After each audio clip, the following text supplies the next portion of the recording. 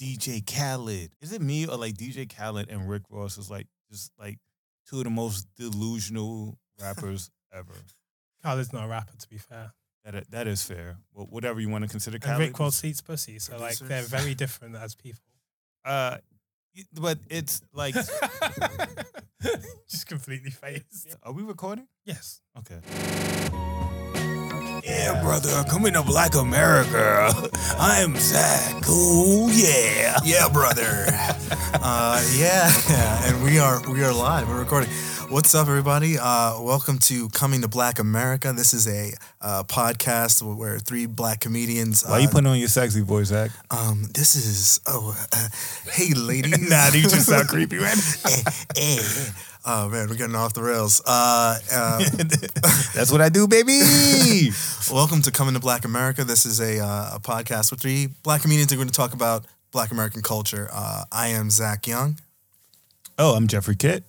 And I'm the problem. I'm the reason why we're recording. My name's Shem. I'm a black comedian. I'm not from...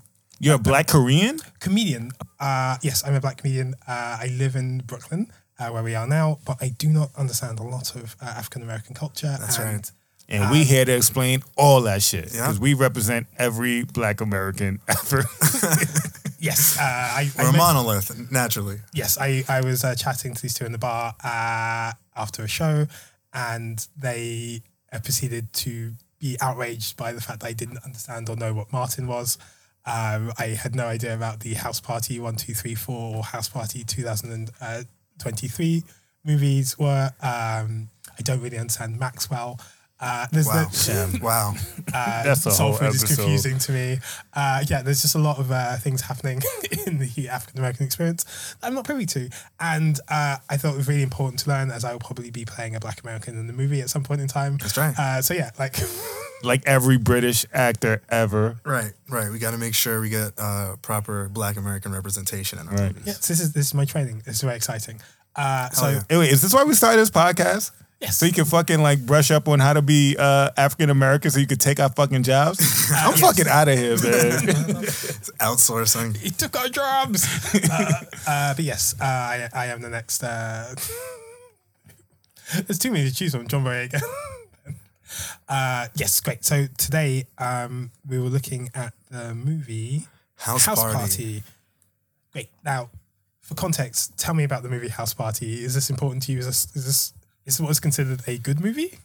Oh wow! Don't throw shade like that. Yeah, House Party is a classic. House Party is a Black American classic. It is. I think it set into motion the buddy party as a movie, as a genre, right? Like this thing became huge when we look at other movies like white people love to take our art. You look at like Superbad, right? Mm-hmm. The entirety of that structure is like all about these two dorks who are trying to fit in, and the big event that everything's leading up to is this big party that's going on. And there's a couple of cops. And there's some cops. Well, I mean, listen, there has to be cops in an African American movie. I love Superbad. Let me also say I don't think a House Party Superbad is like we're not looking at. Did Superbad like do the friends living single thing to House Party? Is that what you're trying to say? It could be. Living single is another thing I hear people talk about. And I need. God damn it, Shem! One black project at a time. All right, you're about to piss me off. It's a whole nother episode. Okay, fine, great. But yes, so my first question about House Party is, what's a kid in play? Like, what is happening? Okay. Are they musicians? Are they dancers? Are they comedians? They're not actors. So, like, what brought them to this project? Yeah, they were rappers. They were a rapper. Oh. So, let's just be clear, yeah. Okay? Like, just to piggyback off what Zach was saying. Because we were both very young when House Party came out. Right. I have older sisters, so like, I remember watching those movies.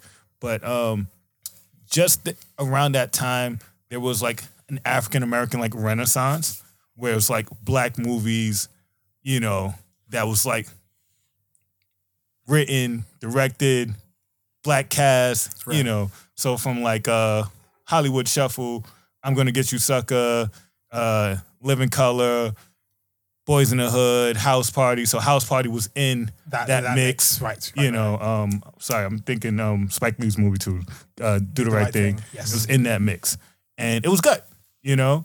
The mix Kid was and good Play. or the movie was good? Because the mix was great. Like, I love the mix. Yeah. I've seen Do the Right Thing. Loved it. I've seen The Fear of a Black Hat. Gorgeous movie. Right. Much better than CB4.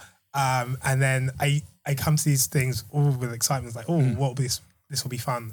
And I find that some of the ones that are presented in the same don't quite work for me, especially if they have a weigh-ins attached. Like, that's like normally a big warning sign that I will not be having a good time. Yeah, that's fair. I mean, Wayne's is a particular kind of comedy. So they were rappers. So they were a rap duo. I could look up how big they were, but I know they were a rap duo. They had, I guess, a couple of albums, and you know, Reginald Hudlin, I guess, said, is that Reginald? Yeah. The Hudlins are all over this. Directed Boomerang, producers Django Unchained. Just realized I'm the only one who doesn't have an iPad. So you can get them. They're super affordable. Okay, yes. For like $1.99. So no, with me. Yeah. I don't have one with me. Reginald Hudlin he's also along to being an accomplished film director and writer. He's also a comic book writer, which is great. Yeah, he did Black Panther. Yeah. Oh, dope. He ushered in the help with the new Milestone universe. So what is dope. I always confuse Reginald Hudlin with Rusty Cundiff. And Rusty Cundiff is the director who did Fear of a Black Hat, one of my faves, and then did a lot of work on the Chappelle Show before it went bad. But I listened to the commentary on Fear of a Black Hat, which is like an improvisational Spinal Tap type movie. That is really, again, love it. But yeah, it's a little more niche and not as like broad as House Party seems to be. Yeah. So Kid and Play had 3 albums. In 1988, they had 2 Hype.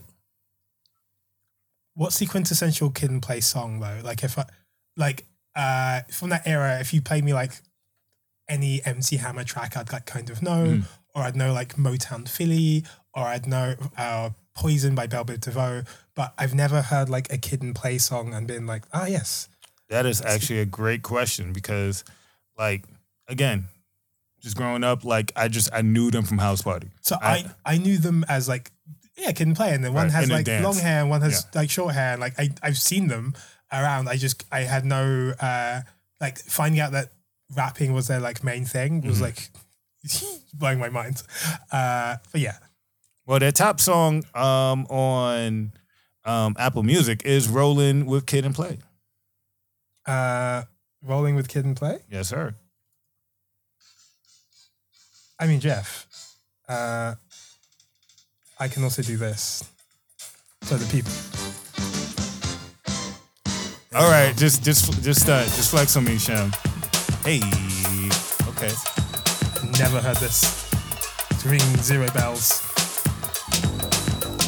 You don't remember when you remember this? You go into the house party and this will be playing, Shem? Yeah, come on. Wait, Zach, do you remember this? You remember? Do you have any connections to this music? I remember it, man. 92. Yeah.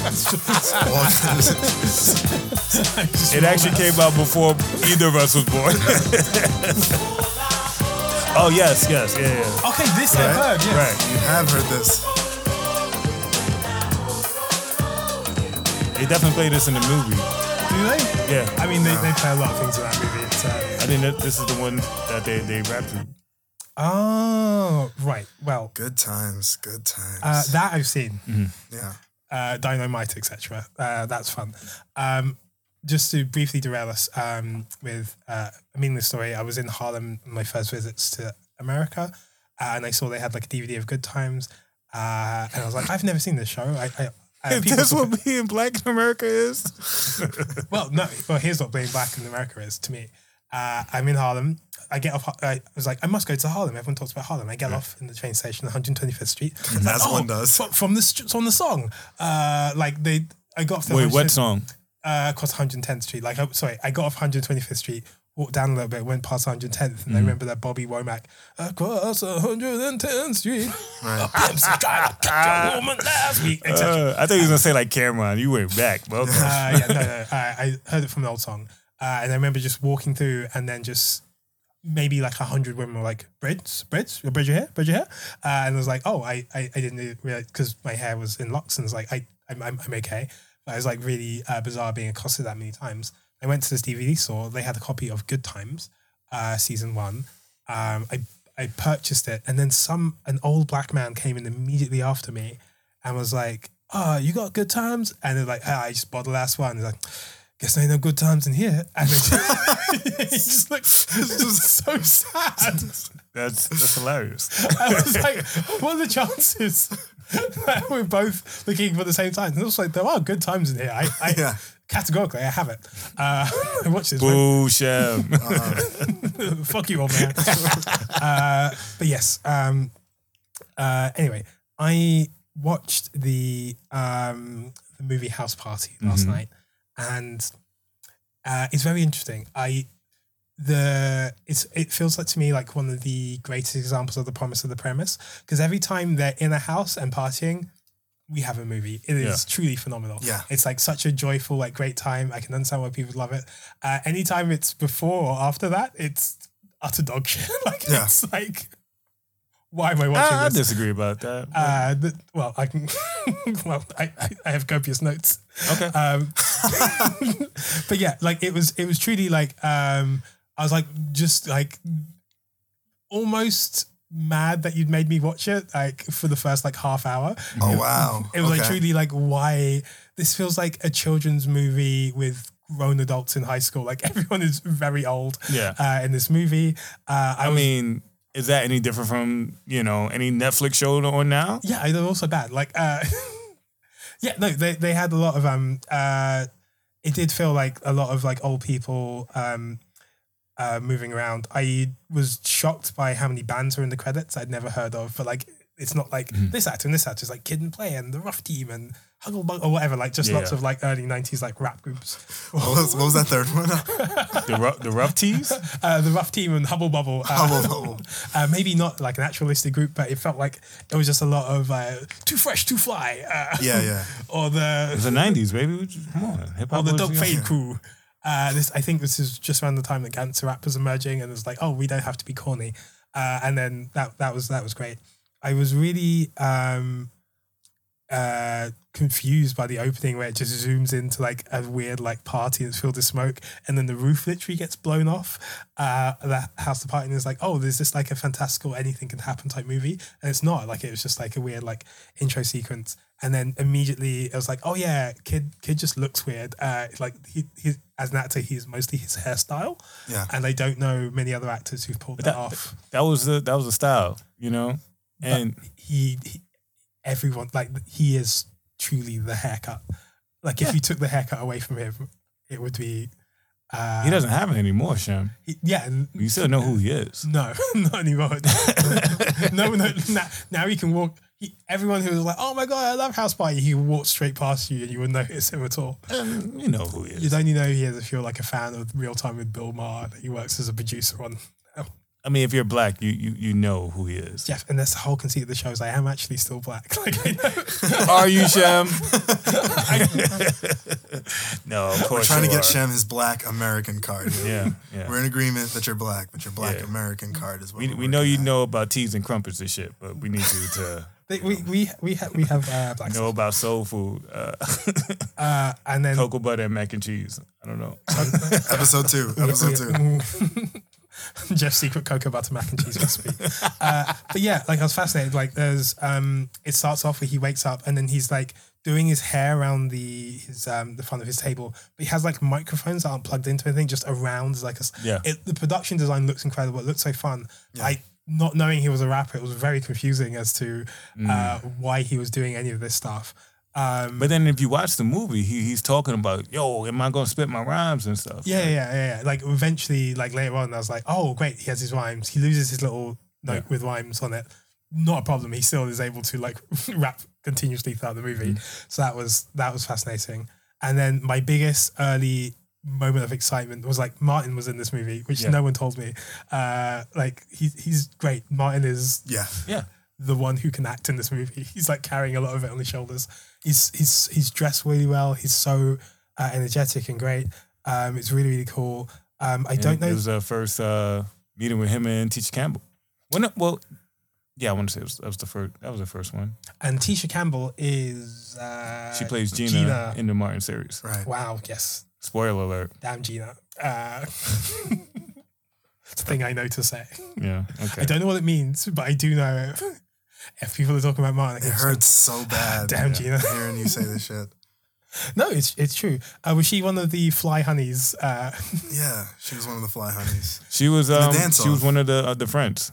Yes, so, yes. Like she the one who gets plays kids like two love interests where he was just kind of like she's the lighter one.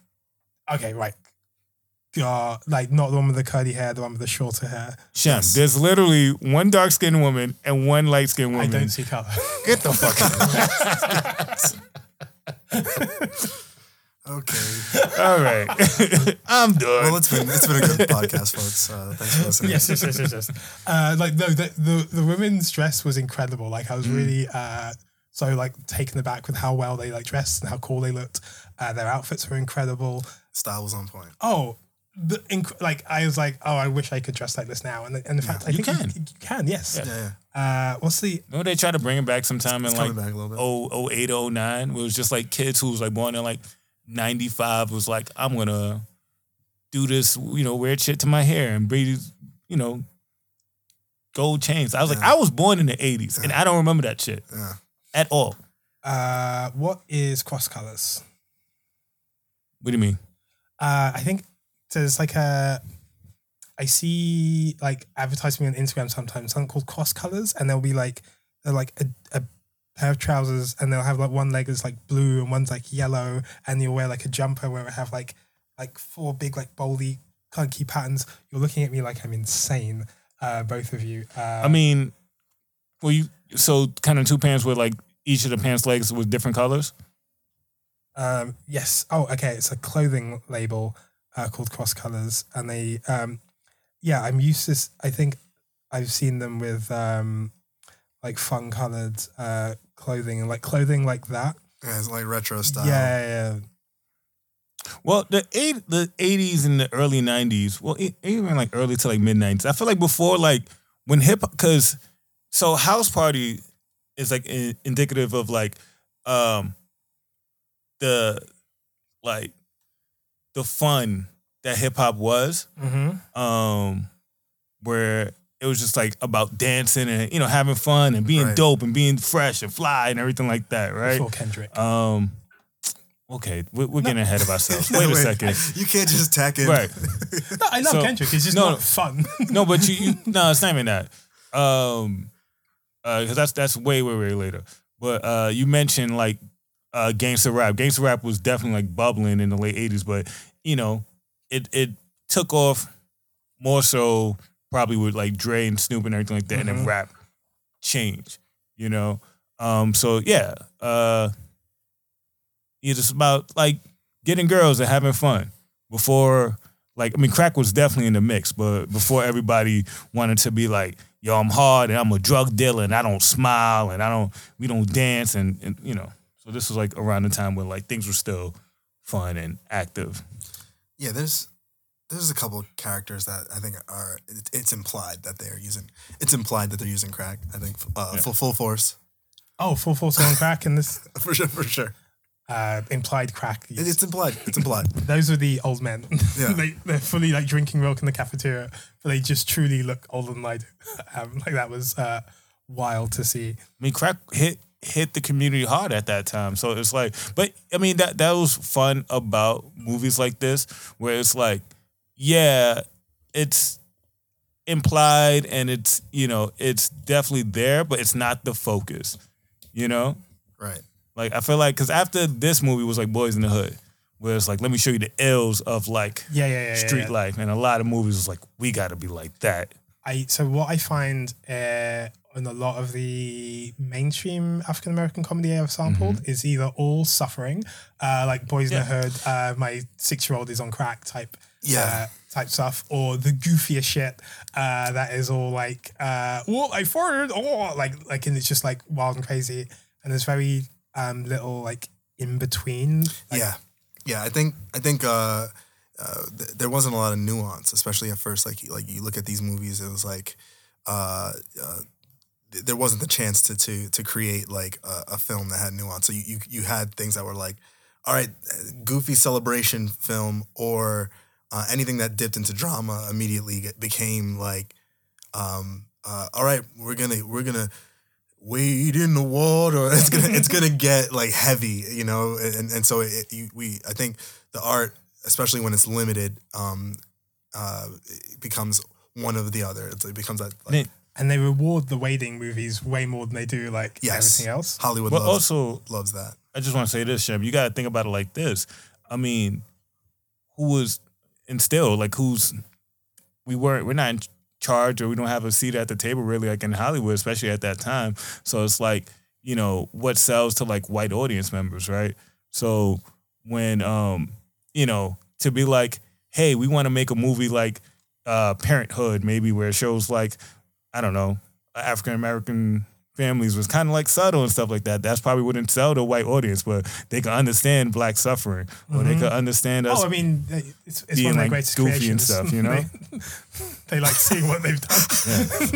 I mean, repackaged and served right back to you on the silver screen, baby. A slave movie is just like watching your handiwork and going, oh, wow. Oh my goodness. This is unrelated, but I was talking to this woman the other day, and she just sort of mentioned, you know, it's really important to like honor the ancestors and ancestral practices, and to like reach back and think to what they did and like connect to it. And she was white. So that just really such a color. Of course she was. Was it in Brooklyn? Yeah, of course. But it was like, I know what your ancestors did. Like, I really want like a hard line between you and those customs. But yes, the full force with the old man crew who kept saying, "I smell pussy," which I thought was bizarre. Yeah. And then there's like there's a really insane like goofy shot where one of the full force crew is holding, like, who is haircut? That's Play? Mm-hmm. No, that's Kid. Sorry. Right. He's holding Kid up by the testicles and then punching him in the face. Yeah, I which remember is that, like very, like, it's physically impossible, and also he'd be out for the rest of the movie if that happened to him. Like, it was truly. Yeah, you know what? So I actually like that shot because it's goofy as hell. It's not supposed to be taken seriously, so I'm not. And it's just dumb because like the perspective, like we get both perspectives of like the bully punching up and Kid just so if that's the tone of the movie, then I agree, and then like, oh cool, this is like a fun city, anything can happen, the roof can blow off, like I'm in for like a Tex Avery style cartoon thing. And then I think like moments later, Kid's like, oh, people make fun of me because my mom died, and like, it's like, what's happening?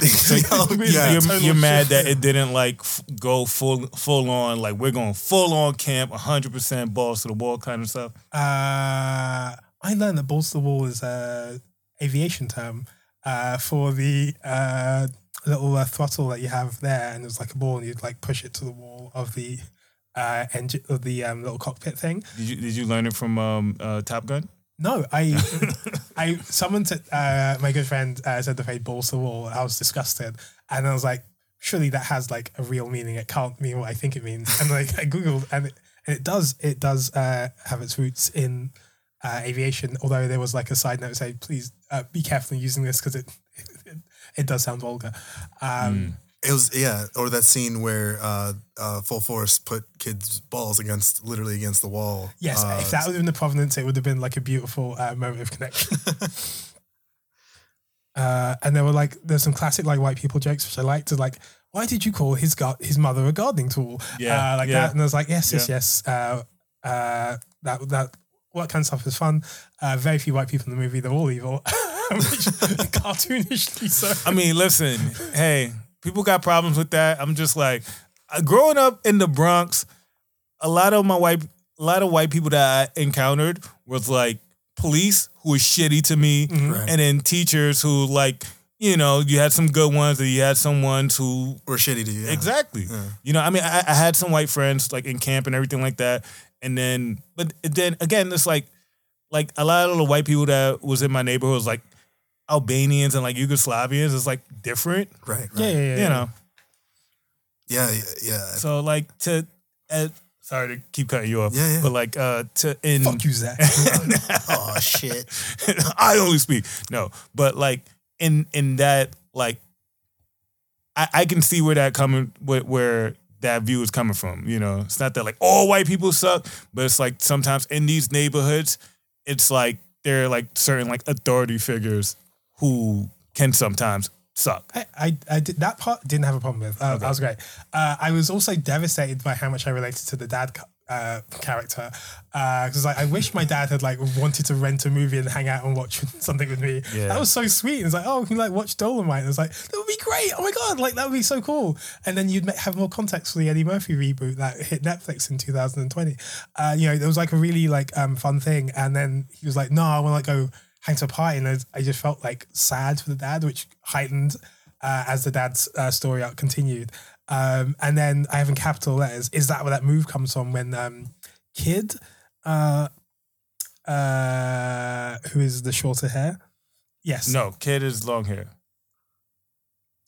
Play, who is the shorter hair, yes, is he's sort of doing the Running Man and like hoovering in his room, and he like starts dancing, and he does the thing I always see people do when they dance, and then they hold like their ankle like that, and then like jump through. And I've been watching people unsuccessfully do that in parties for like 20 years, and I was like, oh, is this where it comes from? It might be.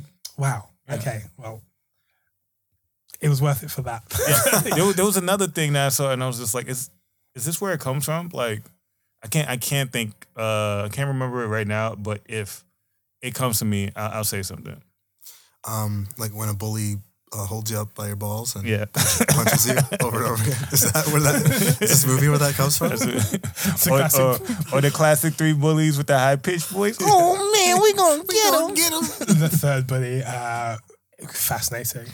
And then the dad after that is like fixing his fan. It looks like he's having a mental breakdown because he's just alone in his house talking to himself saying, oh, I'm wondering what's Dolomite with me, my poor son. And then he like has like this call, and it was like, oh, I sure was depending on the overtime. And then if you watch a movie through his eyes, it's just like this tragic figure. His son does he married a white woman, which he seemed to regret. Got her knocked up, which he's like sad about. She's dead. And then he's doing like a job which seems to be like poorly paid and like hourly. And then his son seems to hate him and like not respect him in any way, shape or form. And then as he like goes to like try and like get he's tired, he's like stressed out. He's in his early 30s. And as he like, goes to try and get his son from a party, he gets harassed by the police. Can I say something real quick though? Going back to, that probably wasn't in the original script that, he married a white woman.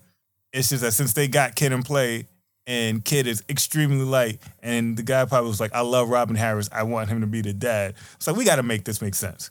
Robin Harris is dark-skinned and Kitt is like, okay, so the mother had to be white.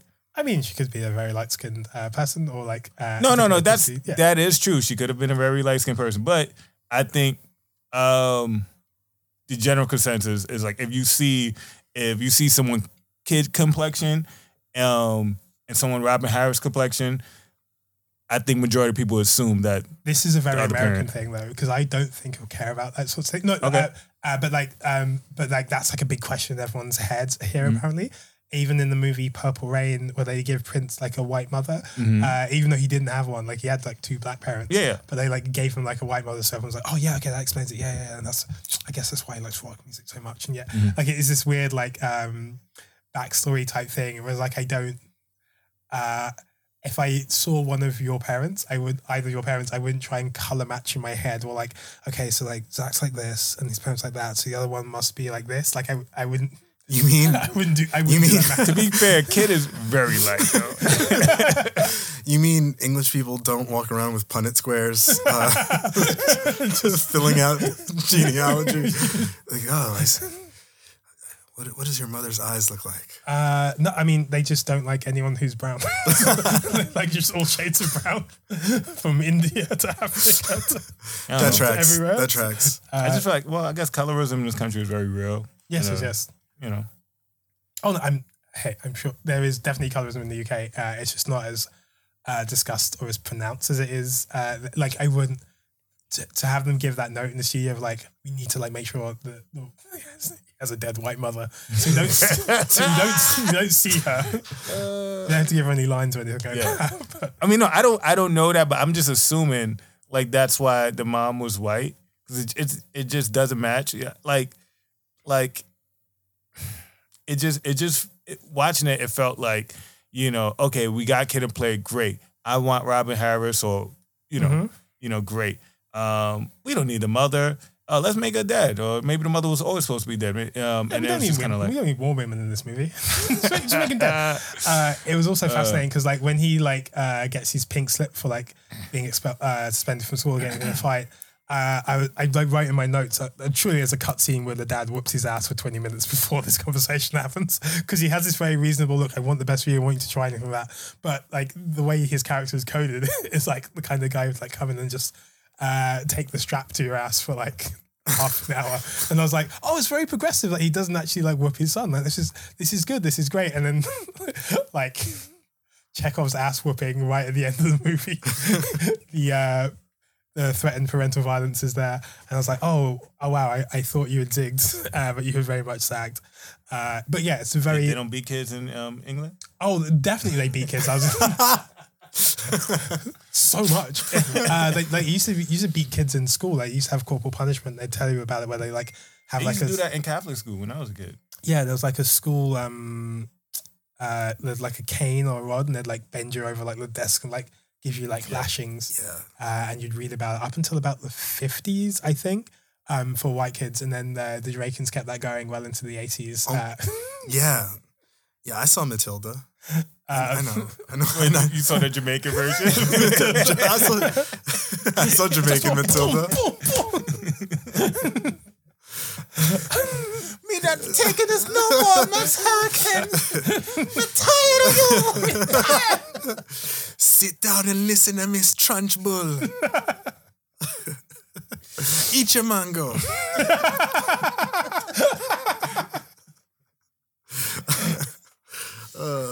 Oh goodness, yes.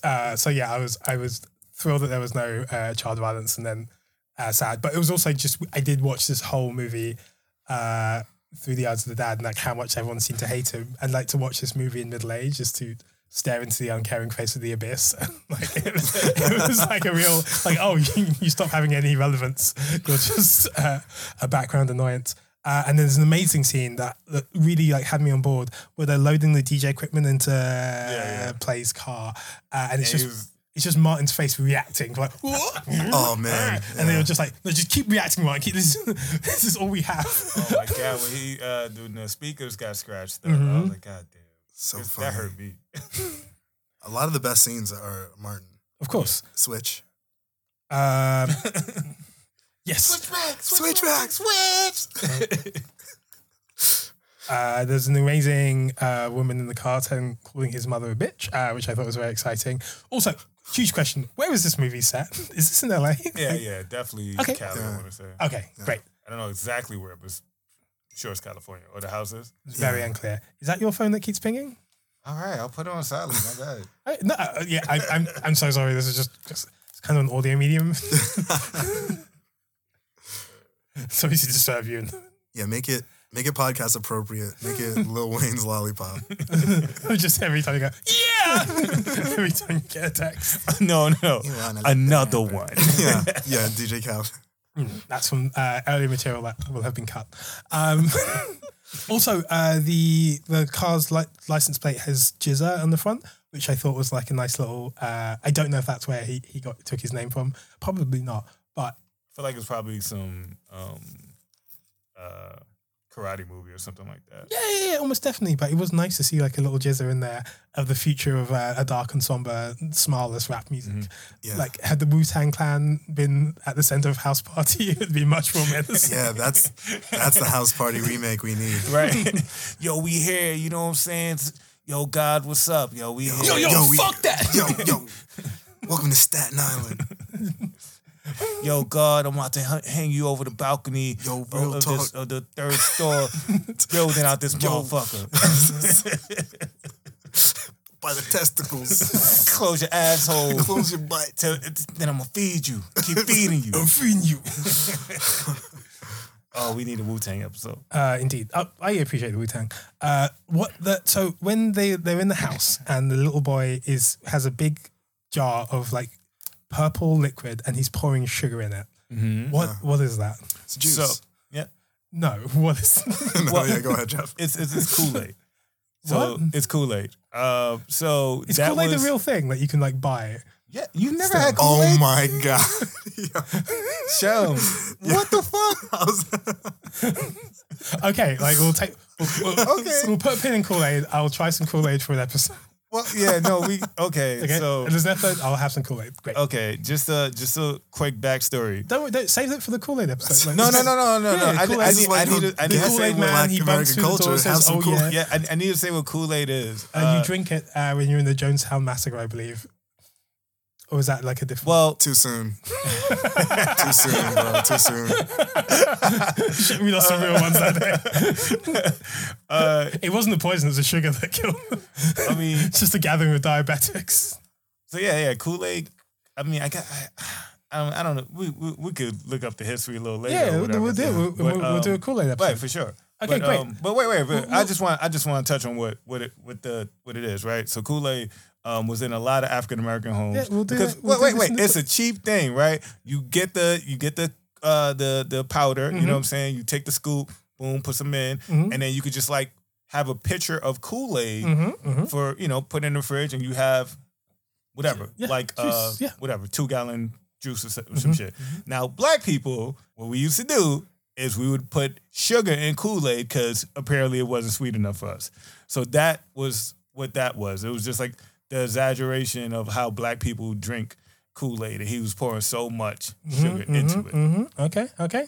I will not be doing that when I have the Kool-Aid for my episodes. I may try some raw organic Brooklyn honey. You will get diabetes.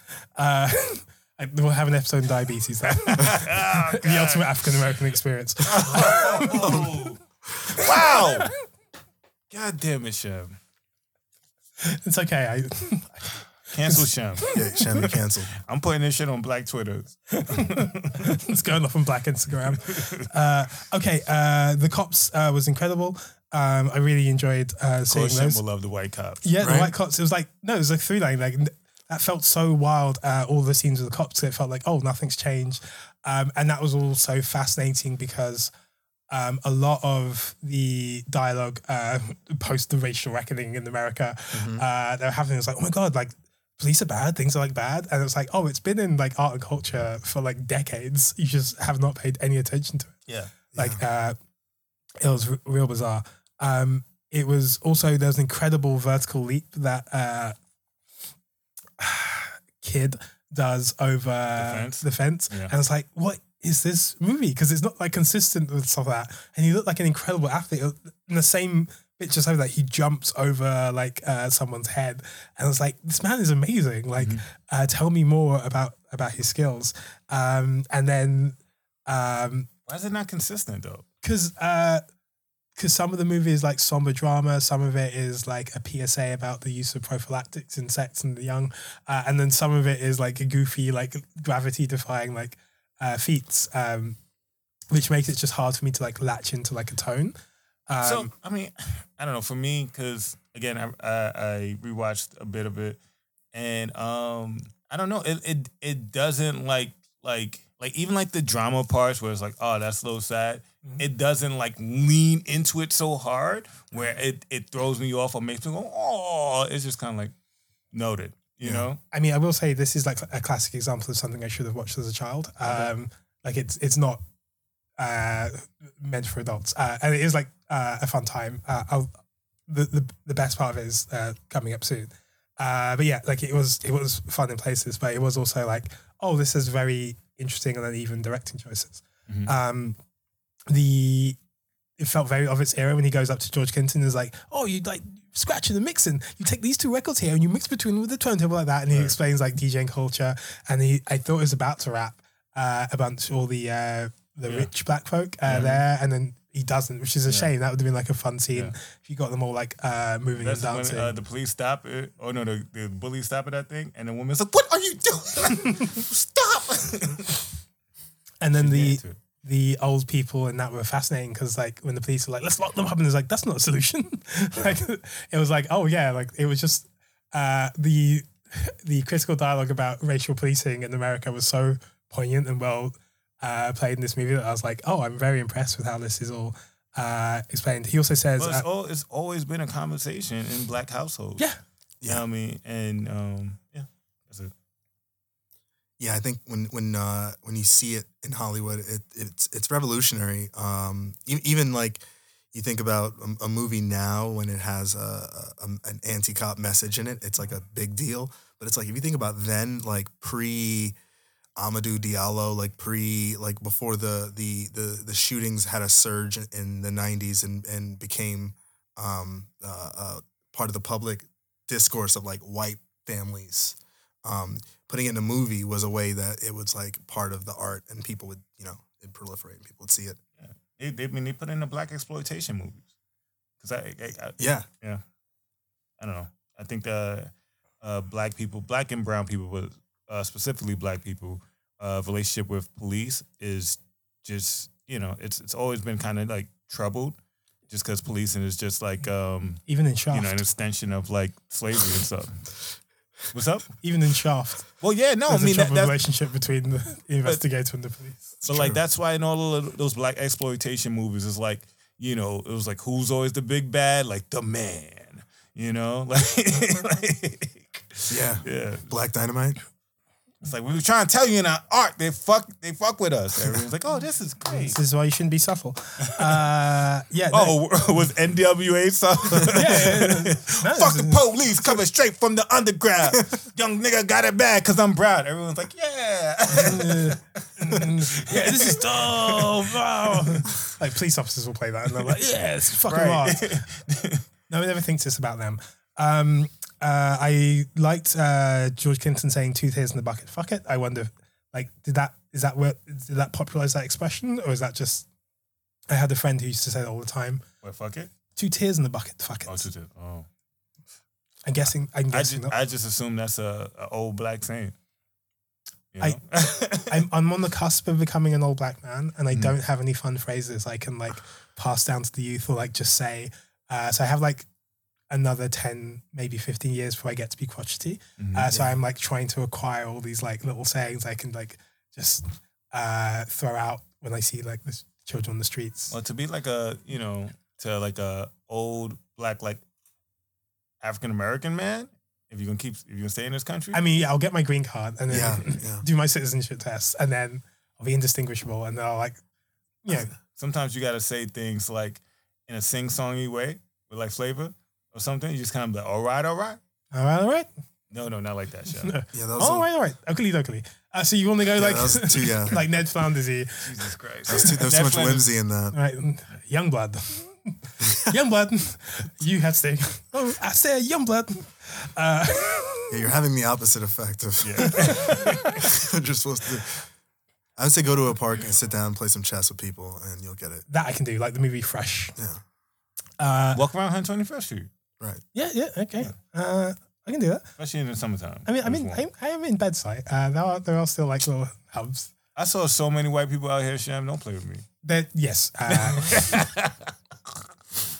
It was fascinating is that there's a lot of, I live on the corner of Bedside and Clinton Hill, and there's a lot of black people who've gone in this neighborhood. They've been here like forever, and like who are like just clinging on to like stay there, and they're like hanging with their families, and there's lots of like newer white families, etc. coming, and then depending on who I'm standing next to, I hear all these interesting complaints. So like if leave with like Steve Genty, who's like a rapper who like comes here a lot.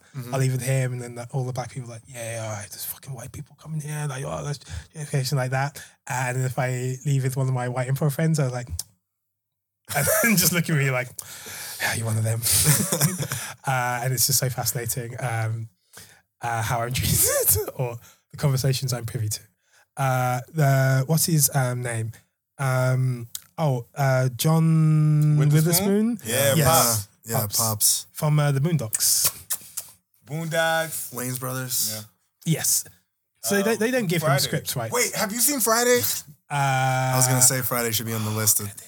Friday's got to be on that list. I would say this movie inspired Friday. Like, is this movie before Friday? Yes. I think what inspired Friday was that scene in Straight Outta Compton when Ice Cube was like, yes, I've got to start writing a movie, and I haven't seen one. He was like, yeah, bye Felicia. Yeah. You know what? Wait a I'm gonna minute. put that in the movie. Yeah, and he's like typing his mute and chuckling. It was pretty funny. This is pretty good. Goddamn Ice Cube. The buddy party genre. Yes. Well, is it Friday or next Friday? The one that has like the big party. I think it's next Friday. It's probably next Friday. Yeah, it has the big. I've party. not seen Next Friday. I have seen a Friday. All I can remember is I know you don't smoke Was weed. Chris I know Tucker this, in it? but I'm gonna get you. It's Friday. You ain't got no job. I'm gonna get you high or something like that. Was it Chris Tucker? in it? Yes. So that was the first Friday. He didn't return. No. He just Friday'd and then rush houred. Well, he Wasn't Epps in the second one? Yeah, Mike Epps was in the second one. He Mike pretty Epps. much he got. I think a couple of things happened. Chris Tucker was a big movie star. I think around the time probably next Friday came. Probably needed a little bit more money, but I know. Was that Fifth Element time next Friday? No, it was before. Well, I don't know. Next Friday was like 99. Fifth Element's like 98. So maybe. Yeah. But I know Chris Tucker because he took steps away from comedy too because like he I guess spiritually like playing a character like Smokey didn't sit well with him, you know. So he didn't want to play characters like that. Okay. Yeah. I'll do it. What was your feeling of John Witherspoon? It felt like one of those characters like where just like we have you for a day, stand out this window, say what you feel. Definitely we're not necessarily going to like Yeah. write jokes for you. And I feel like it would have maybe benefited from someone like sitting down and like writing something. But there were moments where I was like, oh, this is like fun, or like I get the energy of this. I do find it fascinating that old couples just hate each other in movies. Like there is no like love can never last. And in real life? Hey, I've seen old people fuck and they're like really into it. But yeah, there was Whoa, Shem. What do you spend your times doing? looking through windows. But like, yeah, there's nothing more beautiful than an old couple that are in love. Or that are Shem like, just like, yeah, old people. yeah. Keep up. Sam, foreign search history. Old as fuck. Enter. Oh, AF. But no, like if you see like an old couple and they're like what you're saying, hanging out or holding hands, it's like cute. But if you see like an old couple like just making out, that's incredible. That's like, earned. Yeah. Yes, so that's like a real like, Yeah. oh, live. And then like old people be fucking like there's like so many STIs in old people's homes because they do not fuck with condoms anymore. Sure. And they're just infecting each other with like herpes and syphilis and such. Yeah, it's a thing. Yeah. Jeff is We're getting off the rails here. Reframe. I wouldn't explain the history of Kool-Aid, but the moment you talk about old age love. Yeah. Because there's a scene of people fucking in this film, which I wasn't expecting. Yeah, when the that guy's was just like, random. give it to me, baby, or whatever. And he just pulls a gun out and just yeah. shoots the fence. Which, It's calamity. yes. I mean, and to be fair, he was on his property. Yeah, no, he was very just. He's in the right. He was very justified. I don't know how he kept up the. He maintained his performance whilst reaching for a gun, or if that's now a thing he needs every time. Like he's gotten really into public sex with weaponry, and it's just a disclaimer he has to make to his girlfriend before. By the way, I will need a shotgun and an open door, but otherwise I'm pretty cool. Shotgun. It was a handgun. No, but I mean, I think you escalate, you go bigger and better. Like, Oh, yeah. at least with me. Like I don't know. The guys talking about their dick action in the car was wild, and it's like, oh, what an unfortunate bit of 90s homophobia I'm having to deal with when they're like talking in the car and he's like, oh, every time I'm about to fuck, I like see Kitt's face, which was like a weird scene. And it's like, oh goodness. Well, it was just that. We're done with it. The dance sequence in the pie, incredible. Yeah. Like that should, I was frustrated that wasn't the whole movie, people just hanging out and having a fun time at the party. I would have just dealt with it. Like when they left the party and the movie kept going, I was actively mad. Yeah. I was like, what are you doing? You had me. Like I was so mad. I was so mad at this movie at the beginning. And I was like, what is Jeff talking about? Zach's off the molly. Then when they were at the party, I was like, guys, this movie is brilliant. I was truly... The party scenes are amazing. Yeah, as we see, this is like 10 out of 10. Like, that dance is spectacular. It's so well filmed. It's so colourful. It was like, it's one of those... There's a few moments... This is sad. Every so often I get like I love being black like moments, and it's like they're few and far between. But when they hit and it's like, oh goodness. And that party scene was I was just like beaming with pride and like just so happy. And then like the rest of the movie happened. And like all that joy faded until the prison scene was like, I'm ashamed of black people. I'm actively full circle. I mean, listen, Shem, I'm going to just push back on a couple of things. Because, like, you don't go to a movie called Snakes on a Plane thinking that the whole movie is just going to be snakes in a plane. Like, it has to be some kind of setup and some, climactic like, stuff to happen and everything like that. It gets you to the snake. You see, pretty soon you're going to see the snakes, and then pretty soon you're going to see the plane, and you're like, when will these two meet? And then they meet, and then you... But like, the movie... It's like I don't think that's a good example. No, it's maybe I think it's a good. I never saw Snakes on a Plane, but I'm pretty sure it is mostly Snakes on a Plane. Jeff. It's like very self-contained. It's a very self-contained story. Yeah, if you watch Cocaine Bear, the bear gets a cocaine pretty soon. Like, but my point is that like something the fun, especially when you're younger, and like I mean, of course these. And you know what's crazy? I looked up. A lot of I don't know how old the brothers are or whatever, the triplets or whatever they are. But it's a lot of the actors weren't like crazy old, even though I don't know watching it because I'm like, oh man, this feels like I think Martin was like 23, 24. You know what I'm saying? Especially in high school. Yeah, right. But I don't know if it's because we're watching it. But like that, a lot of people now is like 24 playing 16-year-olds, you know? Sure.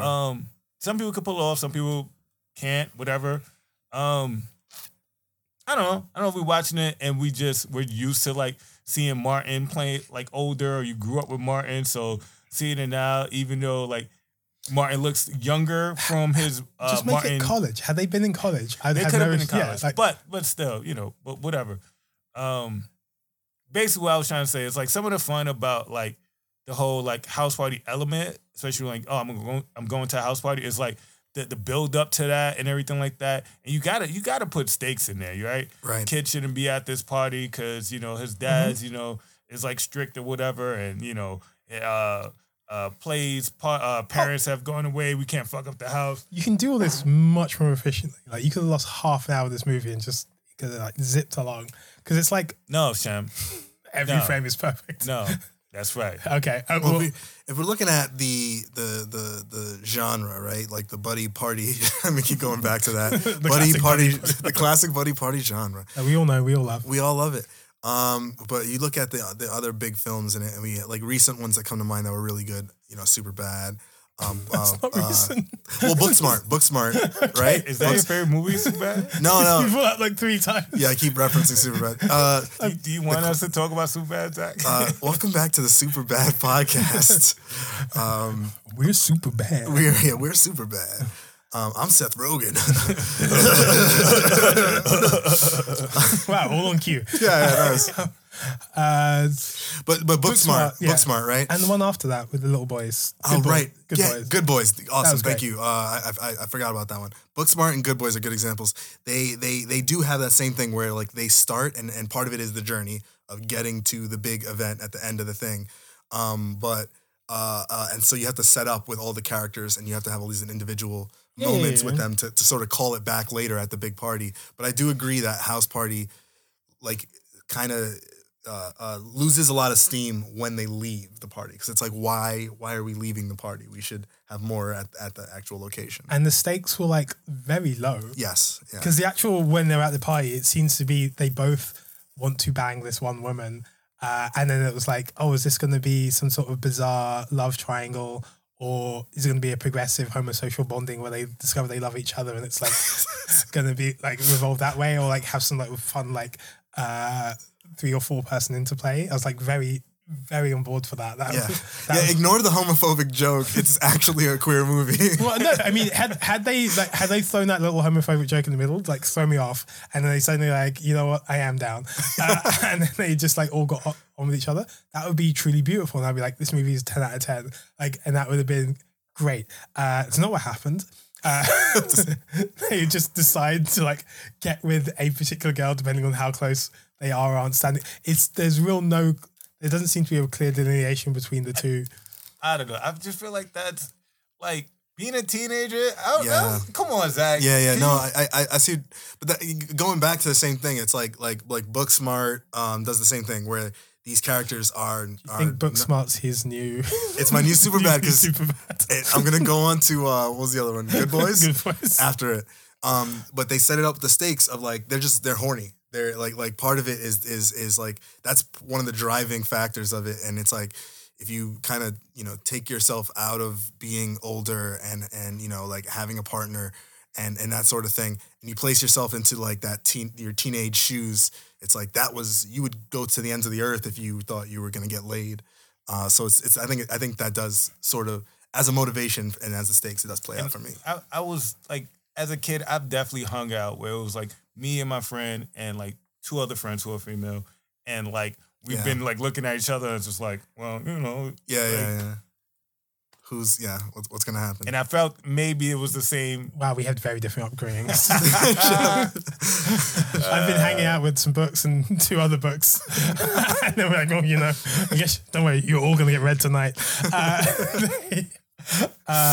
The conflict with the women in this movie was very confusing, and it wasn't like one of those after this party, whoever I hang out with, I'm gonna fuck, and then like it's set up like that, like it just comes out of nowhere. The sexual element. There's a bizarre scene where they're asking about birth control, and then Kitt has these bizarre like, if she gets pregnant, that's her problem. It's like, wow.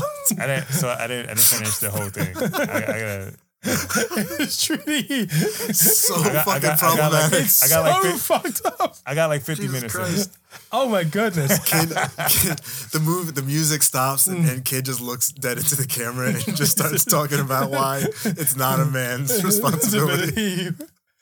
Jesus Christ. Kidd playing against Roe v. Wade. Like, it gets real hard in the direction. It was nuts.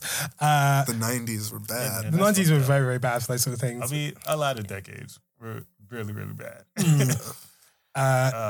It's crazy to see what went as like entertainment. I don't know. Like, I feel like had they brought up the big shit in the toilet, like in the middle of the movie, and then be like, who took the big shit? And they're like trying to find out who took the big shit. It sounds familiar. Like, there's a big shit in the toilet and they can't flush it. See, Jess already chucked like I just mentioned that plot point. He went, so like having like that and like, it's like a little detective like mystery. Again, that's real. Yeah. I remember this one time I went to a friend's house and I was just like, yo, there's a big old shit, like just not flushed, like in the toilet. I'm just massive. Like, dog, what? But they're all hanging out in the toilet just happily with the big shit. It's only like 3 minutes into conversation that he notices it's there, and then it becomes this big focal point. There's like, that's weird. That's very weird to me. I wouldn't hang out with my homies in the toilet while there was an unflushed turd around. And then like the police are painted bad, but they save play so many times. They stop the guys from like burning down the house, literally. They rescue Play from the refrigerator where he's like locked inside. They stop him, like they're like his little guardian angels. Yeah, they're like weird little racist guardian angels. It's so bizarre. I feel like that had to be like if we looked into the production of the movie at some stage, that had to be like the cops won't like stepped in and were like, we don't like how you're portraying us over here. we want to save you at the end, and then they rewrote the end of it or some shit. Might have been conspiracy like from the movie producers. Like, hey, we can't make these white people all bad. Yeah. I don't think the chief of police showed up at the Hollywood set. I've been watching the Reading the Trades, and this house party movie is a bad look for us. The other thing that was bizarre was like when they're having this conversation, he pulls out a condom and it's all like dried up, which just wouldn't happen unless you had the condom in your pocket for like decades. Yeah. Like it's such terrible information to give young children about like safe sex and stuff. It felt very irresponsible to me. There's the who said this movie was trying to be responsible? I mean, if you are like making a movie for kids, it's probably best. It's a rated R movie. So. It wasn't meant for kids. Was it rated R? Yes. I don't remember. What is it? Yeah, that's a good. It's rated R. Oh, I believe you, but in that case, why was it? Was it shot like a children's movie? Like it felt like for kids this whole time. Wow. You thought this was a children's movie? This whole time. It's like, rated R. It came out when I was a child. Children were watching it. I've seen kids do the dance. Like they look like children's entertainment. I think it was probably like aimed for like the ages of like 15 to like 19. Yeah. You know? In the 90s, like raunchy comedy also, like they played really fast and loose. And anytime you had like a sexual joke, because I distinctly remember growing up and then and going to health class and then and learning a bunch of stuff that conflicted with like what I had seen in movies growing up. Like I'm trying to remember the movie with Jamie Foxx where he uses like Booty Call?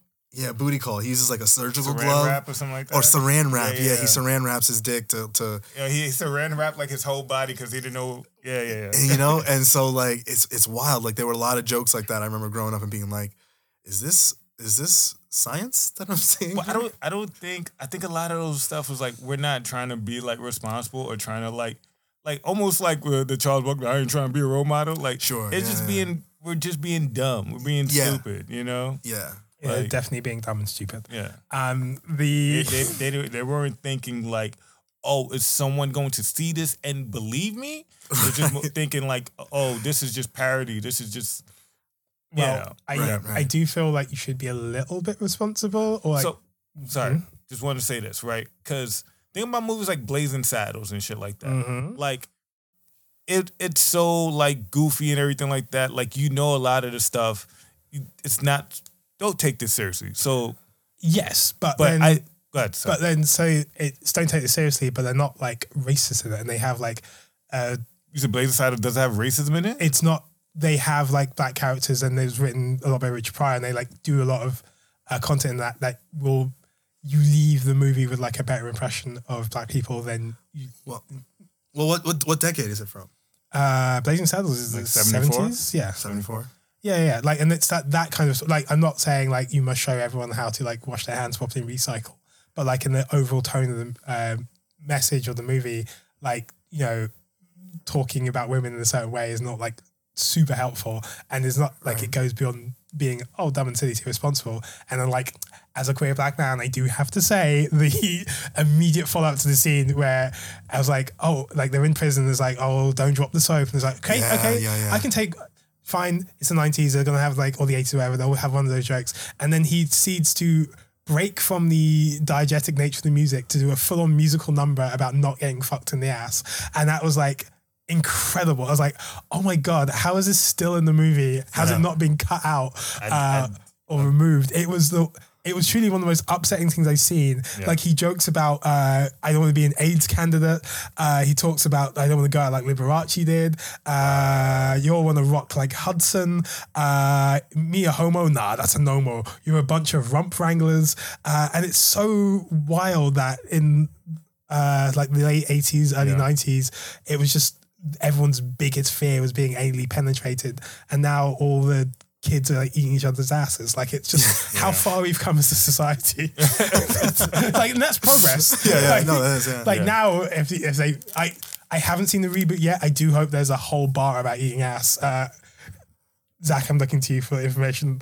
I'm trying to think about is that in the reboot? How much eating ass is in the. I don't think there's any eating ass inside of the remake. No, LeBron doesn't go above the rim. No, it doesn't. It doesn't.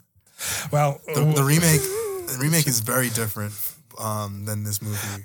Like, it's truly at that point I was like, I'm just gonna turn this off. I don't need this is a musical hate crime. I don't need to keep. Yeah, that's fair. To be fair, I don't remember that. So you blocked it out mentally. I mean, again, so I was like, when this came out, 90? Yeah. Depending on when I was some months or a year old. Like, and I guess, because again, I haven't watched, I just started to watch it, but came here, didn't finish. I saw like after you had to watch Atlanta. Yeah. Oh my God. Atlanta. Fucking that Mr. Chocolate episode was so great. I got like a little bit like halfway through the movie. I got like the last part I remember was like the dance sequence. They were switching and it kind of stopped right there. Yeah, and from where you're concerned, you watched the best version of House Party. So all this stuff that you're saying, it doesn't sound familiar. Like that's not what I took or what I remember from as a kid. But it does sound, again, that's 90s. That tracks. And I could see why that's upsetting. And that's fair. Yeah, and this movie's in the 90s, and then we've got Blazing Saddles, right, 74. Booksmart 2016. Yeah, and then there's movies that predate it, like Superbad. Right?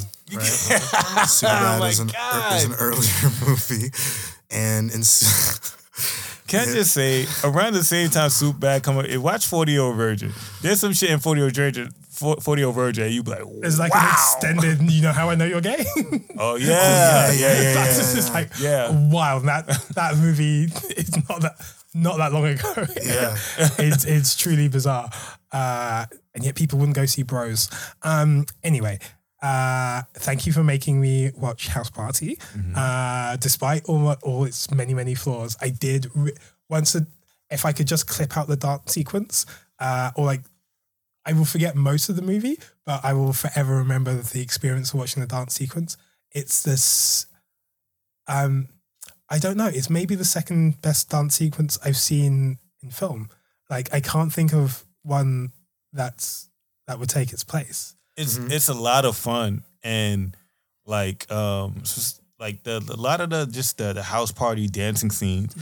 I'm like, man, this still feels relevant. Like as far as like being in a party and, you know, maybe seeing someone that you admire or being like, you know, like the part where the guy was like, I'm going to dance with you, girl. He was dancing so hard with her. She's like, like buffed up into the wall. And it's like, I got to get away. I'm like, yeah, that's funny and relatable. Like, you know. I have to be invited to a house party like this. Mm-hmm. Most house parties I go to tend to be depressed. Well, sort of middle-aged improvisers all like complaining about who didn't get JFL. It's there's like less of a vibe. So like if you are throwing a house party like this and you're listening, please invite me. I will attend. And yeah, did you have any closing thoughts? That's a no. Zach, Yeah. I think I just saw the remake of this, and so I have that in my mind.